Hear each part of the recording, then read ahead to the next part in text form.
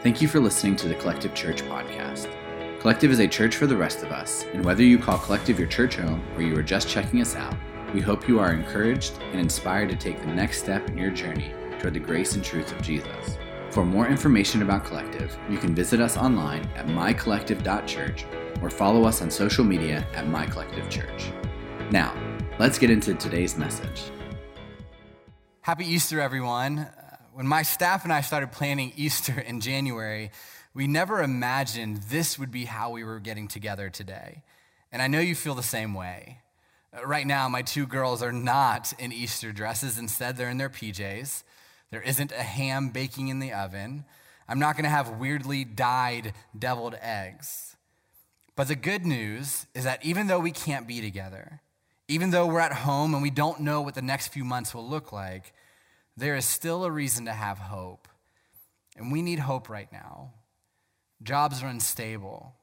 I have a ton of friends, and many of you are in the same boat, who lost jobs, who have had reduced hours. We also know a bunch of people who are on the front lines trying to love and care for people at risk to themselves. The stock market is crazy. I got a letter the other day from my financial planner who takes care of my retirement, and I didn't even read it because I know it's not good news. Kids aren't in school. I don't even need to give you an explanation for that one. And every day we wake up to a new world, a new life, a new fear. So in this time of unknowns, we need some hope. And the good news is that is what Easter is. Easter, in a word, is hope. And so there's still a reason to have joy. There's still a reason to celebrate today. And so that's what we're going to do. And I'm so thankful for you joining us online today. After Ray and I got married, we planned a honeymoon in Cancun. And in order to get there, we had to fly from Norfolk to Charlotte to Cancun. It was pretty simple. But when we arrived at the Norfolk airport, we learned that our flight was delayed 90 minutes because of a storm. Now, we already had a short layover in Charlotte, but this meant we couldn't grab lunch or Starbucks, but instead we had to go straight to our next flight, which really wasn't that big of a deal. But after boarding the flight in Norfolk, the pilot came over the speaker to let us know that we were going to have a delayed takeoff because of traffic on the runway. I started to do the math in my head, trying to figure out how much time that would leave us when we arrived in Charlotte. 20 minutes. When we landed, it was like a scene from a movie. The flight attendants knew we were on our honeymoon, so they actually asked the people on the front of the plane, the front row, to switch seats with us, so when we landed, we could be the first people off the plane. I grabbed Ray's bag and I started to run, knowing that if I could get there, they would wait for Ray. We landed in Terminal A. Our next terminal was D, the complete opposite side of one of the 10 largest and busiest airports in the U.S. So I ran faster than I had ever run before, in flip-flops, mind you. I was going on a honeymoon. I was going to the beach. And if you've ever been to the Charlotte airport, you know right in the middle there's a big food court and there's these rocking chairs that you can sit and you can watch the planes take off. Imagine me sprinting through that area yelling, "I have a plane to catch. Move, I'm on my honeymoon." Like I said, it was like a scene from a movie. When I got to our gate, we had 7 minutes to spare and I could see the plane still attached to the jetway. But the jetway door was closed. I asked the attendants if we could still board because we were on our honeymoon and we still had 7 minutes to spare. But the gate attendant said no. I pleaded, "Please, we got here on time." She said, "Well, we called your name. We weren't even in the airport yet. Our plane from Norfolk got delayed." She paused for a few seconds and then she said, "Well, you shouldn't have been late." And that was the exact moment Ray walked up, and before she could even ask a question, she could see the look on my face. So I asked again, "Can't you do anything to help us? It's too late. Please." "You're too late." Ray started to tear up. I started yelling. Some of you legitimately thought we were going to get on that flight. Life is not a movie, people. You know that. In fact, it only got worse from there. They didn't have another flight to Cancun, so we had to fly from Charlotte to Philly, and nobody wants to fly to Philly. And then when we landed, our terminal wasn't ready, so we watched our flight from Cancun take off without us. So we spent the first night of our honeymoon in a hotel room in Philadelphia that only had 2 double beds. But to this day, The words of the gate attendant still ring in my head. It's too late. You're too late. Have you ever been told that you're too late or that it's too late? Maybe you arrive at the bank drive-thru at 5:01 and the teller tells you you're too late. Maybe you try to get tickets to a concert, a fast pass to Disney, tickets to a game, but by the time you get through online, you're told they're sold out. It's too late. Maybe it's a little bit more serious than that. Maybe your marriage has been struggling for years and you finally get up the courage to seek marriage counseling, so you sit down with your spouse and tell them what you're thinking, but they tell you they don't want to work on it anymore. It's too late. Maybe you gossiped about a coworker and word got back to them, so you went to try and repair the relationship by apologizing, but you hurt them so much that they told you that you're too late. Some of you have been told that when it comes to Jesus. Maybe you've hit rock bottom and you're looking for hope. But when you walked into church, you talked to the Christian friend in your life, all they did was shame you for your sin and made you feel like it was too late. I had a friend who struggled with alcoholism to the point where it had destroyed his marriage. He lost the right to see his kids. He couldn't keep a job. He was physically scarred because of his drinking. And one day he finally came to the realization that he needed help, so he went to his devout Christian mother to ask for prayer. And her response was, "Don't you think it's a little late for that? It's too late. You're too late." Maybe you feel like it's too late for you to be forgiven. Maybe you feel like it's too late for you to turn your life around. Maybe you feel like it's too late for you to follow Jesus. I know for me, when it comes to the sin in my life, when it comes to the ways that I fall short, when it comes to my own brokenness, I always struggle and wonder if I'm too late to change. Too late to grow, too late to say yes to the life that Jesus has for me. Now, Easter is all about celebrating the fact that Jesus conquered death. But I want to start by reading the last thing that Jesus said and did before he died and resurrected from the dead. Here's what happened leading up to what we're about to read in Luke 23. So Jesus was betrayed by one of the guys in his core group, by one of his 12, a guy named Judas. He was arrested. He was tried in the Roman court and found guilty. He was beaten. He was humiliated. And then they made him carry his own cross to the place where his crucifixion would take place. And that's where we pick up the story today in Luke 23. This is how it starts in verse 32. 2 others, both criminals, were led out to be executed with him. When they came to a place called the Skull, they nailed him to the cross, and the criminals were also crucified. So there are 2 things I want to talk about quickly. The first is that Jesus wasn't the only person executed that day. There were 2 other criminals with him. And we don't know a lot about these guys, but historians have discovered that in the Roman Empire, crucifixion was reserved for people that the Roman government deemed worthless. Typically, this was reserved for people who committed murder or treason, but were also part of a lower social class, or even slaves. So the assumption is that these men are poor, they were enemies of the Roman Empire, and by societal standards of the time, they're worthless. The second thing I want to point out is that when the Bible talks about crucifixion, we often think of it as an immediate form of execution, but that isn't the case. Crucifixion was intended to be a gruesome spectacle, the most painful and humiliating death imaginable. And it took hours, and in some cases, 2 to 3 days for people to die. And to make it even more awful, it was typical for the Romans to watch as if they were spectators at a sporting event. So that is what Jesus and these 2 men are going through. It is physically, emotionally, and mentally devastating. And this is what happens next. Jesus said, "Father, forgive them, for they don't know what they're doing." Even in the middle of the most excruciating and humiliating death known to man, Jesus is fighting for their forgiveness. And if that doesn't show you the character of Jesus, I don't really know what will. So here's the first thing I want you to take away today. You should write this down, or you can screenshot it, or you can get it tattooed on yourself when tattoo parlors open back up, because this will change your life. It doesn't matter how far you've walked away from God. It doesn't matter what you have said or done. It doesn't matter if you are standing on the ground yelling, "Crucify him." Jesus' desire isn't revenge, it's forgiveness. Jesus' desire isn't revenge, it's forgiveness. His number one desire is that we have a relationship with God and that we experience life to the fullest that can only be found in him. And it doesn't matter who you are or what you're doing or what you have done. Jesus wants you to experience the amazing grace of God. And too often we think of God as a vengeful God, as spiteful, as angry, as this all-powerful deity who exists to punish. But even in the middle of his crucifixion, he is asking God to extend grace to the very people who are killing him.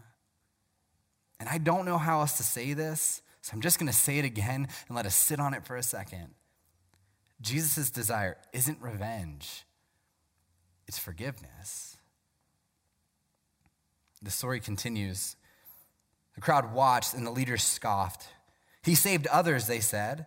"Let him save himself if he is really God's Messiah, the chosen one." The soldiers mocked him too by offering him a drink of sour wine. They called out to him, "If you are the king of the Jews, save yourself." So the crowd and the soldiers are questioning whether or not Jesus is the Son of God. They're mocking him.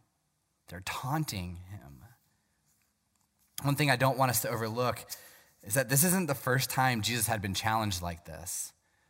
When Jesus was baptized in Matthew 3, it says that the heavens opened up and God said, "This is my dearly loved son who brings me great joy." And immediately after that, Jesus is led into the wilderness where he's tempted by the devil for 40 days and 40 nights. And one of the things Satan says to Jesus is, if you really are the Son of God, if you really are the Messiah, then you should jump off the temple and let God save you. So the sentiments of the crowd and the Romans are similar to that of the devil. If you are who you say you are, if you are the chosen one, save yourself. But it doesn't even stop there. So you're the Messiah, are you? Prove it by saving yourself and us too while you're at it. This is coming from the criminal that's on the cross right next to him, right? It isn't just the crowd. It isn't just the Roman soldiers. It's one of the criminals. He says, if you are the Son of God, do something about it. Prove it to me. Save yourself. And while you're at it, maybe you can save me as well. And then this happens. But the other criminal protested, "Don't you fear God even when you've been sentenced to die?" Even in the midst of his own crucifixion, the other criminal realizes that Jesus is God. And we don't know how he knows this. Maybe he saw Jesus perform a miracle at one point in the past 3 years while he was doing his ministry. Maybe one of his friends was healed by Jesus. Maybe it was just a feeling that he had. Either way, something happened in this man's life where he realized that Jesus was who he said he was. And he continued, "We deserve to die for our crimes, but this man hasn't done anything wrong." Then he said, "Jesus, remember me when you come into your kingdom." Here's what this man is saying. I know I have messed up and deserve judgment. I know that I've sinned. I've walked out of alignment with God, and there's punishment for that.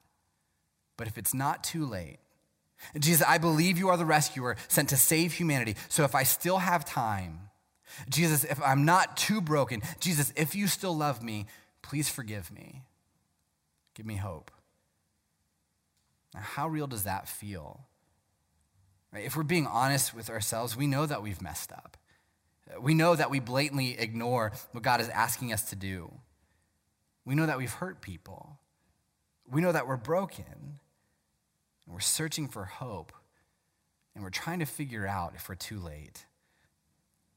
Maybe that's why you're watching online today. You're searching for answers and you stumbled across this church online. Or maybe for weeks a friend has been sharing posts about Collective and you couldn't really ignore them anymore. Maybe you were invited to join us online and you were just bored. But you're in a place where you don't know what else to do with life. So you're trying to see if Jesus might be the answer. And you're asking Jesus for hope. And you're asking, is it too late? Am I too late? The story continues. And Jesus replied, I assure you, today you will be with me in paradise. The answer is simple. It is not too late. You are not too late. It was now about noon, and the darkness came over the whole land until 3 p.m, for the sun had stopped shining. And the curtains of the temple was torn in two. Jesus called out with a loud voice, "Father, into your hands I commit my spirit." And when he had said this, he breathed his last. So the last thing that Jesus did before dying and resurrecting from the dead was to offer grace to a criminal who was hanging on a cross right next to him. The last conversation Jesus had was not with a ruler. It was not with a powerful and wealthy person. It was not with a righteous man. It was with an outcast, a criminal, a sinner. It was with a man who asked if it was too late for him. And Jesus said no. So here's the second takeaway. It is never too late to receive the grace of God. As long as your heart is still beating, it is not too late. The gate does not close. The plane does not take off. Jesus isn't waiting for you to show up to tell you that you're too late and there's nothing that he can do. And listen, I don't know what you've gone through. I don't know what you're going through right now. I don't know what sin you have in your life. I don't know what brokenness you have in your life. I don't know what pain you have in your life. But I do know that Jesus wants you to have a life that's so much better than the one that you're living right now. And he promises hope. And the reason why we trust this promise is because he also promised that he would die and overcome the grave, and then he did. 3 days after Jesus was crucified and buried, a group of women, including his mother and a woman named Mary Magdalene, head to the tomb to anoint Jesus' body with oils and spices, as was custom in Jewish culture. And when they arrived, they see that the stone had been rolled away and the tomb was empty. And as they stood there puzzled, 2 men suddenly appeared to them, clothed in dazzling robes. The women were terrified and bowed with their faces to the ground. Then the men asked, "Why are you looking among the dead for someone who's alive? He isn't here. He has risen from the dead. Remember what he told you back in Galilee, that the Son of Man must be betrayed into the hands of sinful men and be crucified, and that he would rise again on the 3rd day." This is why we celebrate Easter. This is why we can have hope even when things feel hopeless. Because Jesus made promises to us that he backed up when he conquered death. Jesus promised us that we could have new life. He promised us grace, that there's nothing we can do to make God love us more, and there's nothing we can do to make God love us less. He promised us love. He promised us that he wouldn't abandon us. He promised freedom. He promised endless second chances. He promised that it's not too late for broken, outcast, sinful people like us to experience eternity with God. But here's the thing. You have to say yes to what Jesus is offering. Right? Jesus isn't out for revenge. He wants you to experience grace, but it's on you to have the humility to call out to God and allow him to save you, to be your rescuer, to be your leader. Mark 16 says, anyone who believes and is baptized will be saved. And baptism is just a physical act to represent what's going on in your heart. It's dying to your old self and being raised to a new life in Christ. Baptism doesn't save you. Baptism is an expression of faith that Jesus saves you. So if you want to begin a relationship with Jesus, check the baptism box on the online connection card. Or in fact, there's a number on the bottom of the screen. You can text that number, and we will follow up with you this week to talk about what does it mean to start following Jesus and trusting Jesus and allowing him to be the leader in your life. A few weeks ago, before everything really escalated with COVID-19, I sat down with one of our friends who is in the Change Life Recovery Program at the Frederick Rescue Mission, named James. And James had been wrestling with the idea of getting baptized, so I went over to chat with him about it. And I just asked him why he wanted to get baptized. And he looked me straight in the eye and told me that in the past few years of his addiction, it had led to him being found DOA multiple times. And by the grace of God, he was brought back to life each time. And then he said something I'll never forget. He said, I know that Jesus has always been with me, but I have spent so much of my life choosing death, and I'm ready to choose life. And here's the beautiful thing about Jesus. It is not too late for him to do that. It is not too late to choose life. It is not too late to choose freedom. It's not too late to choose forgiveness. It's not too late. You are not too late. Jesus doesn't want revenge. He wants for us to experience forgiveness, and that gives me hope. And I hope that gives you hope as well. So you may feel low right now. You might be hurting. You might be desperate. You might feel alone. You might feel hopeless. You might feel ashamed. You might feel broken. What do? I believe that you're with us today, not by accident, but because God cares for you. And maybe you've been waiting on God for a long time. But what about this? Maybe God is just waiting for you to humbly reach out and ask, if it's not too late, will you forgive me? Will you give me life? Will you give me hope? I want to end with this. This is written by a guy named Paul, who went from persecuting and killing Christians to receiving the grace of God, getting baptized, and then spending the rest of his life planting churches. He wrote this about Easter in Hebrews 12. Because of the joy awaiting him, he endured the cross, disregarding its shame. Please know this. The joy awaiting Jesus wasn't death. It wasn't bearing the weight of our sin. The joy awaiting Jesus was lost and broken people being reconciled back to God. It was you. You are his joy. He doesn't want to punish you. He doesn't want revenge. He loves you. He endured the cross. He disregarded the shame of sin that he would take on. And 3 days later, his hope was made complete when he resurrected from the dead so you could have a relationship with God, so that you could call on his name and be saved, forgiven, made new, so that we could have hope. It's not too late. Let's pray. God, even though the circumstances we're in right now are not really what we wished for, God, they're certainly not what we hoped for. We're thankful that Easter doesn't stop. God, that being stuck in our homes and doing church online and our jobs being up in the air and our life being turned upside down, it doesn't stop the truth that you lived a perfect life, that you died on a cross to take on the weight of our sins, were buried, and 3 days later resurrected from the dead so that we could have hope. God, we pray for that hope right now. God, we need it. We long for it. God, we need to feel it. So help us feel and live in that hope every single day, knowing that even though this world is hard, God, even though there are troubles in this world, you've overcome it so that we can have hope in our relationships, in our friendships, in our life. But ultimately, we can have hope in the grace that you extend to us. God, we're thankful that you love us. God, we don't understand why you would extend grace to even a criminal on a cross who had moments left in his life. But God, we're thankful that we know this truth, that it's not too late for us, God, because you love us. God, we thank you for Easter. We thank you for the resurrection. We're thankful for everything that you did for us so that we could experience life and hope and peace and love and grace so much better than what this world can offer us. God, we thank you and we love you and pray these things in your name. Amen.